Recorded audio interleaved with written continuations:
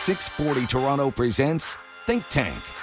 Two guests, Toronto's top stories. Now, let's meet the guests. Let's do just that. 7:33 on a Monday morning. It's not Tuesday yet. 1 degree currently and 3 a little bit later on wishful thinking, but not because I'm not looking forward to this segment. Let's say good morning to Warren Kinsella, special assistant to Jean Chretien, former, not assisting him right now, not at the current time, and currently CEO of the Daisy Group Crisis Communications Firm. It's great to have you on. Good morning, sir. And Dave Kaufman, radio broadcaster and much, much more. Were you an April Wine fan, Dave? Warren's like a punk rocker, so maybe April Wine was too pedestrian for his taste. But yeah, it was Warren. Not a fan. That's disappointing. Dave, April Wine, thoughts?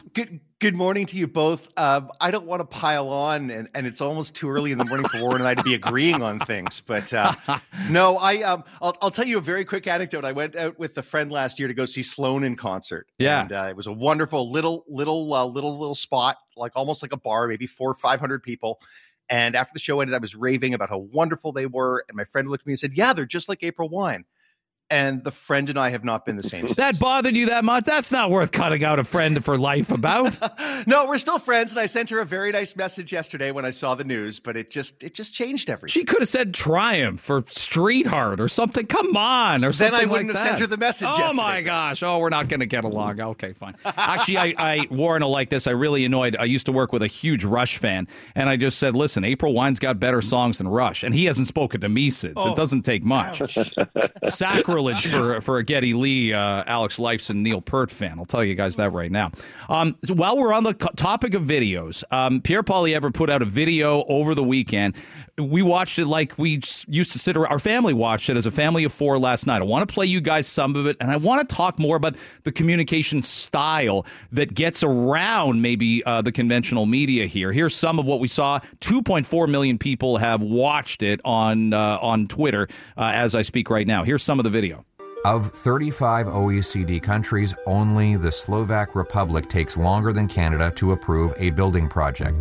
The UK and the US approve projects 3 times faster without sacrificing quality or safety. Government development charges in Ontario can be as much as $135,000 per home, and some have increased as much as 900% in less than 20 years. And those charges don't include governmental costs like taxes, delays, and uncertainty. Worst of all, the Trudeau government has encouraged this gatekeeping with billions of dollars in new grants to the same city governments that block home building.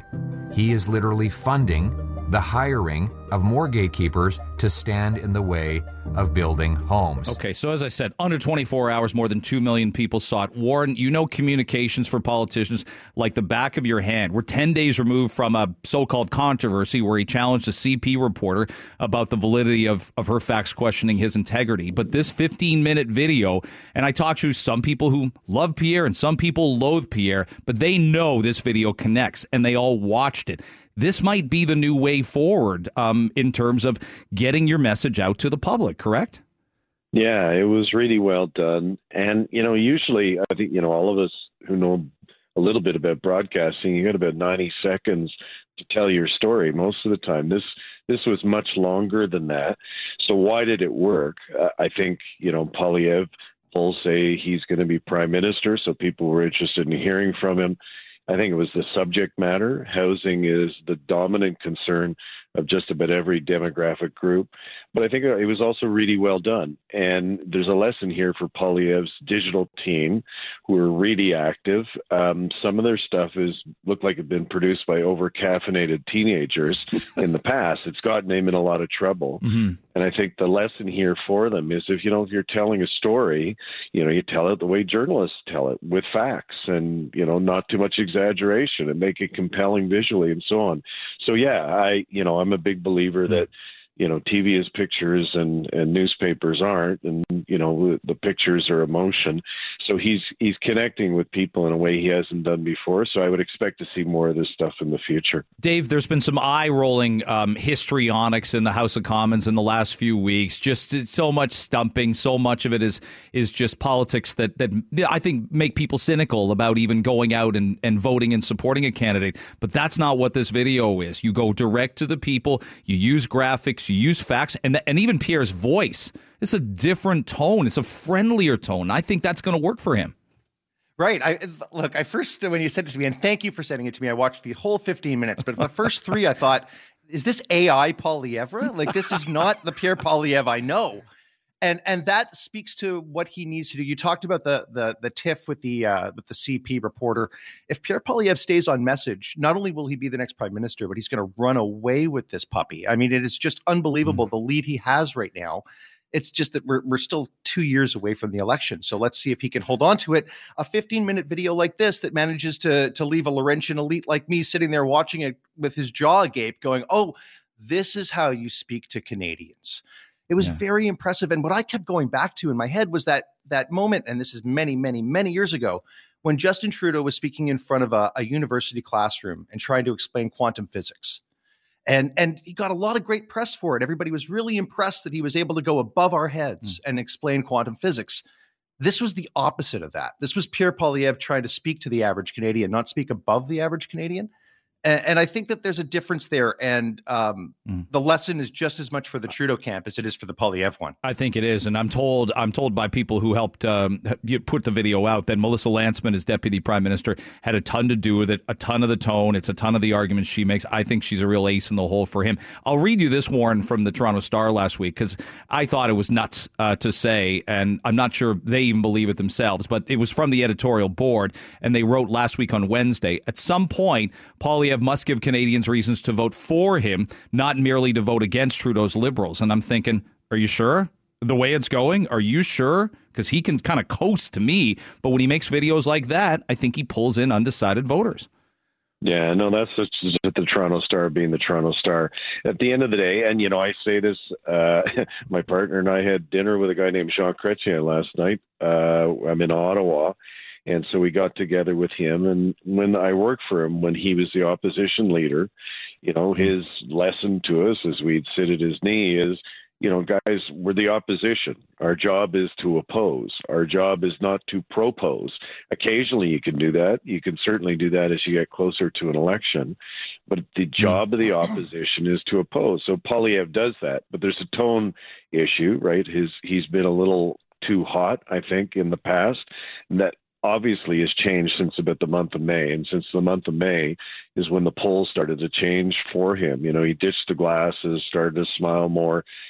He just looks like a happier warrior. And they're making better and further use of his wife, who is very telegenic and a great communicator. Yeah. And so all of that is paying dividends, and they're 15 points ahead, 16 points ahead, which means just, we're an election to be held today, which it's not, a massive majority for the Conservative Party of Canada. Let me stick with you on this, because I want to start with Dave on the topic of what's happening in Moncton. But did you have to when I look at those words that the Star wrote, and I sometimes that is a theory that you have to give people reasons to vote for you. But when I asked you about Chretien 30 years ago, did you feel you had to do that, or it was play it safe, we can coast, we don't? They're burying themselves, the Mulroney Conservatives. How did you view it back then? Yeah, Chretien joked with us last night that Mulroney's popularity at one point was less than the rate of inflation, which at that point was 16%. So, yeah, sometimes you just, you sit back and eat popcorn and watch the other guy, blow themselves to bits. But there were occasions where we proposed ideas. So the idea about borrowing from your RSP for a first-time homeowner to purchase a home, that was our idea. And I remember when he said we were going to do it, I said to him, and I wasn't the only one, boss, if we do this, the other guys are going to steal it. And he looked at me and he just said, I'm counting on it. And so what it did is, it helped out a lot of people, but I think people did know that the idea came from us. So, yeah, periodically, judiciously, you can come up with an idea, but most of the time, your job is to oppose, and that's what Poilievre is doing. 2 questions. Did you call him boss last night, and who paid for dinner? I mean, he's 89. I don't want you taking our senior citizens' pensions away. So I hope you bellied up. Come on. I offered, and I insisted, and he said, "No way, young man." He always calls me young man, even though I don't feel like I'm a young man anymore. And so he paid, and we had a great time, and it was a lot of fun. So he looked like $1 million, and I think if we brought him back again, he'd probably win another majority. Let's get to Moncton. I think this is really. Well, hold on, Greg. I need to Sure, before we go in on something serious. I need to say that I had dinner last night watching the Eagles and the Niners with my cat. And who paid? A very fair question. I paid. Thank you very much. Yeah, and not quite the same meals. He gets the scraps and you get the main course. All right, Moncton's Jewish community is pretty upset. But I think, guess what? I think every Jewish community is upset. I think every community is upset with this news over the weekend, Dave, that the city's mayor decided the menorah will not be displayed outside City Hall during Hanukkah. They've done it forever. And a group representing about 100 families, the Moncton Jewish community, put a statement out on Friday saying they think this is a terrible decision. I will play you this clip. This is Lee Lampert from Roy Green's show over the weekend right here on the Chorus Radio Network, who's a member of the Moncton Synagogue Board. And this is how they found out, by the way. This is terrible communication, speaking of how this was going to happen. Well, we suspected something was up when we reached out, when the synagogue reached out to the city to make arrangements for the annual menorah lighting ceremony, which has taken place for approximately 20 years. There was a bit of back and forth, unlike in the past, and it seemed a bit suspicious. And then ultimately Thursday we were invited to a meeting with the mayor and one of the town councilors and a couple of representatives from the city, at which point the decision was conveyed that this year the menorah was going to be banned from City Hall, as was the nativity scene. And so that was when we were first informed of that. We asked some questions. We asked why the decision, why now, and why the decision was taken behind closed doors. And quite frankly, we had no satisfactory answers to any of those three questions. Okay, that's Lee Lampart, a lawyer and member of the Moncton Synagogue Board. The Moncton mayor is Dawn Arnold. We have not heard public comment from her over the weekend. Dave, what do you make of this? I'm so angry. I'm so angry. I think about what the reaction would be if this happened in Toronto or Montreal or Vancouver. And I implore Canadians to have the same reaction, no matter the size of the town. This has nothing to do with what we're seeing on the other side of the world right now. And if you think it is, then I think that we are fooling ourselves. Anti-Semitism arrived in Canada and has been thriving in Canada for a very long time. The numbers have been going up year over year over year for the last, I don't know how many years, but long before October the 7th. And this feels like a terrible harbinger of things to come, or frankly, of things that predate me, that speak to my grandparents' age. And I hope that people can see this for how bad it is. Greg, you said that all communities should be upset. I think part of the problem is that they aren't, that they're not seeing it. And there's something that I want to mention, because I didn't realize that. You just played that clip. The gentleman said that their nativity scene was also banned. Yeah. There are angels and there's a Christmas tree there. And I don't want to get into the weight of what a symbol means, because things mean different things to different people. But just the optics of not allowing the Jewish people to celebrate Hanukkah in their town it's disgusting, and it's not Canadian. And please, someone point out a way that this isn't racist and anti-Semitic to me, because all I see is just something that makes me so furious and so scared for what's to come. Warren, how do you feel about it? I agree with every word that Dave said.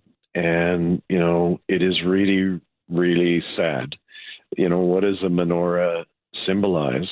For those who don't know, it's a light going out to the world, like we light Christmas trees, very similar, but it communicates enlightenment.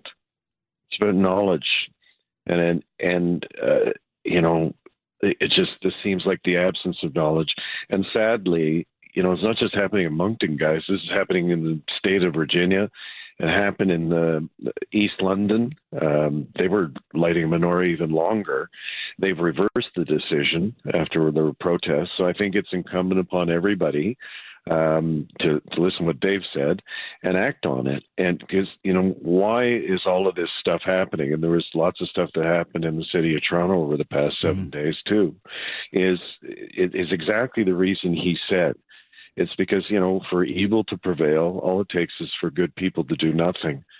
We've all got to stand up and use our voices and use social media and whatever means is available to us to say, this is just not right. It's not acceptable.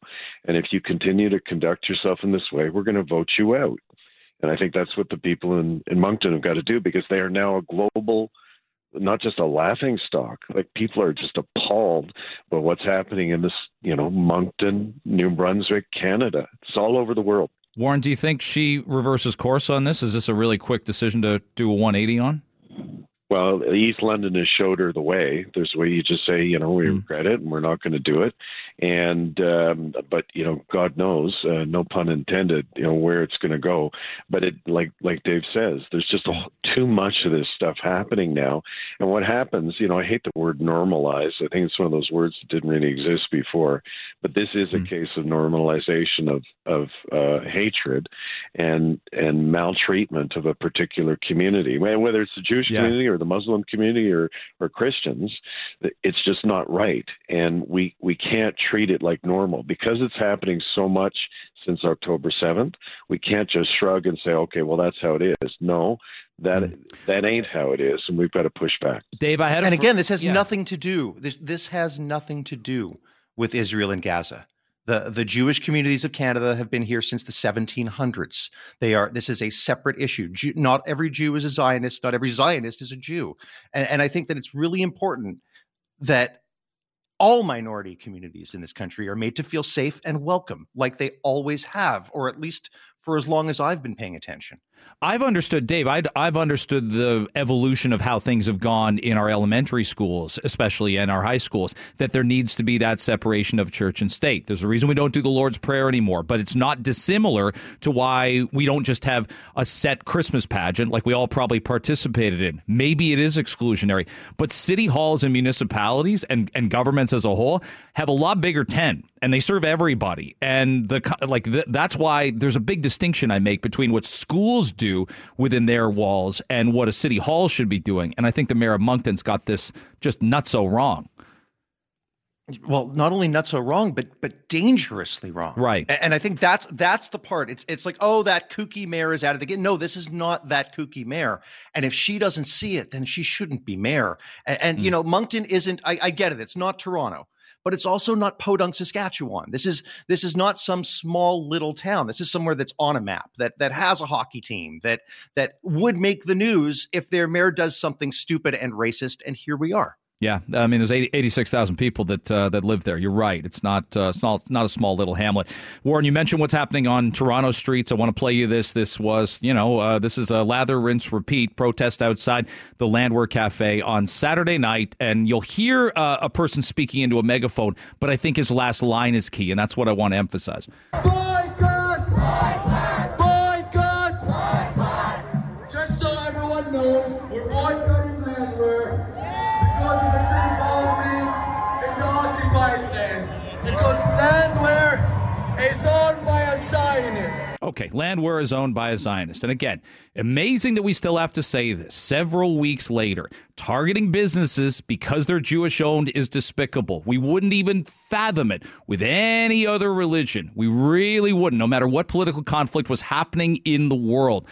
And Warren, I want to play you this really quick from James Carville. This is 6 seconds, but I thought this sentence captivates for me where our conflicts are right now. He said this on Real Time with Bill Maher on HBO Friday night. Understand this. People like immigrants, okay? Right. What they don't like is disorder. And I thought that statement, they like immigrants. We want to be part of a melting pot, something that's cosmopolitan, great multicultural cities. Warren, you cause too much disorder, you'll never get elected supporting it, and you'll lose support for your cause every single time. I don't make the rules. That's just what they are. Yeah, and then look what's happened in Toronto in just the past 7 days. So they're back at Cafe Landwehr, and Cafe Landwehr isn't at the negotiating table with Hamas, overseeing the ceasefire. They're just a restaurant. And I've been there, and it's really good, by the way, and everybody should go and support them. But the same thing, there was another protest at Indigo, a bookstore, and it's being targeted because it's owned by a Jew. 2 Jewish women intimidated and sworn at on the subway in Toronto this week. There's a video. You can see it. It's all over the internet. Let me clarify. That was in Vancouver on the SkyTrain. I know people tweeted it out like it was Toronto, but just to clarify, it's in Vancouver. Oh, I apologize. But that's okay. I just want to have it out there. No worries. I've made the same mistake a lot the last 8 weeks. And then the police indicated they're looking for somebody who punched a Jewish woman who was holding a Canadian flag, and the bad guy stomped on the flag, and then the swastika that took place displayed at Dundas Square. That's just in the past few days. And whether it's Vancouver or Toronto, we got a problem, and this stuff is happening everywhere. So, the one thing I've been writing about in Post Media, my column, because I used to be a cop reporter, where are the police? With the exception of the Indigo attack, where 11 people allegedly, targeted her, and, they're all going to be facing prosecution, and they're quite a diverse group, including, an elementary school music teacher. The police have been, I think, conspicuously absent. The Montreal is an extreme case where you've got Jewish schools being shut up and Jewish community centers being firebombed. But this stuff, as you pointed out, is happening from Vancouver to Moncton. Where are the police? We have the laws in place to deal with it, whether it's somebody who's here on a visa or somebody who's a Canadian citizen, and they're just not pursuing it, and I don't get it.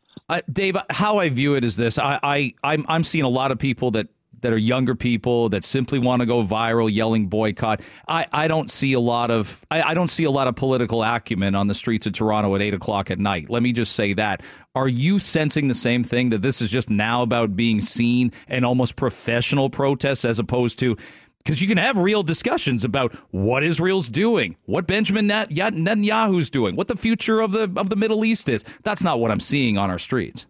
No, people feel powerless, though, and not everybody has a microphone like the three of us to be able to give our opinion to thousands of people, and what an honor that is. I have trouble with the idea that all protesters are of the mind of the person with the bullhorn. I don't think that that's the case. I think that there are reasoned people that feel like they have nothing else to do but go into the streets night after night. Now, they're not usually the loudest ones, and they're not usually the violent ones, and they're not usually the ones that are spilling red paint on the streets and trying to make their points like that. I would hope that there are reasoned people on all sides of the conflict. But when you talk about protests dragging out and it turning public opinion away, my brain went to the horns honking in Ottawa when you said that. I thought about the protest. And I know it's not the immigrant part that you were talking about, but I think that the disorder part, I think that part really speaks to it, and that eventually disorder does lose. People do like a certain amount of order without it, growing into something I think authoritarian. Public opinion changed from the first 3 or 4 days. Listen, who are they hurting? This and that. To okay, the city people need to go to school, and they need to go to work, and they need to shop, and they need to drive down the streets. You got it. And the same thing that Warren just said. Where are the cops? It was the same. Where are the cops? And there's a certain amount. You look at Montreal and Warren. You mentioned, I think it's 2 schools and a community center. Yeah. Where are the cops? Where are the cameras? Where are the cops? How is this still happening? How has there not been somebody? How is there not a suspect? I don't understand. Yeah, Dave, I want to get to the Ontario Liberal leader. We got a few minutes to do it here. Warren, I know you were on with Alex Pearson on Friday talking about it. I heard the segment. Surprising to some. I think both you and Alex had Bonnie as a first ballot winner. The rank balloting changes things. But nonetheless, I think there was some drama on Saturday, but are you skeptical about sort of the energy behind the Liberal Party in the province? Well, that is the big problem. And full disclosure, I ran McGuinty's war rooms, all 3 of them. And, back in those days, we had lots of MPPs. The problem Bonnie's got is she's got 9. So I think she's got a really tough row to hoe now, because she's got to take it from 9 MPPs to government. That is, I confirmed with Chretien last night when we were talking about politics, surprise, surprise, that's never happened in Canadian politics before, going from 9 to government. So I think, but Bonnie's got a big job ahead of her, and it's going to take some time. Dave, looks like a tall task. Warren just laid out that math. This looks like, and I think it looked like to most, this is a 2-election job. This can't be accomplished in 2.5 years unless the Ford government just falls completely on its face. But even then, there's 79 seats, and they'd have to lose 30 or 40 of them. Yeah, I think a victory right now in the next election for Crombie would be official opposition in a minority government, and that would be a huge victory. right? Yeah. I mean, we have to set realistic goals here, and I think that Styles has proven herself to be beatable or at least catchable. And let's keep seeing what Doug Ford does. Let's keep seeing how many own goals he lets in over the next couple of years. Yeah, when I travel the province, though, Warren, I see we get outside of Toronto bubble, maybe even a downtown Ottawa bubble. I still see a really popular government. I still see they got a lot of labor endorsements. People drive. They can't take public transit living out in the country. And Doug Ford connects with those people. I've seen it with my own eyes in a way that the other leaders, especially in the last election, didn't necessarily do. No, for sure, and the numbers prove what you're saying. You know, the Greenbelt thing was a mess. It was ugly and a problem, and he acknowledged that himself. But after he reversed course on it, he's now double where the Ontario Liberals and the Ontario NDP are. Like, if there's an election held today, he'd win it big time. So, you know, he's a lot like Chretien in that sense that, you know, he's kind of a regular schmo, regular guy, and people dig it, and they like him and they trust him, and you know, for him, so far so good. Warren, my big pushback of this segment was Dave Kaufman told us yesterday, I want to talk Shohei Ohtani to the Blue Jays, and Dave, had it happened in the last 23 minutes, I would have let you break the news, but he has not. My fingers have been crossed. I know. I don't know what time it is in Tokyo right now, where he probably is awaiting all these $600 billion offers, but we didn't see one in the last 23 minutes. A boy can dream, right, Greg? A boy can dream. Guys, enjoyed today. Thanks so much for the time. Thanks, guys. Thank you.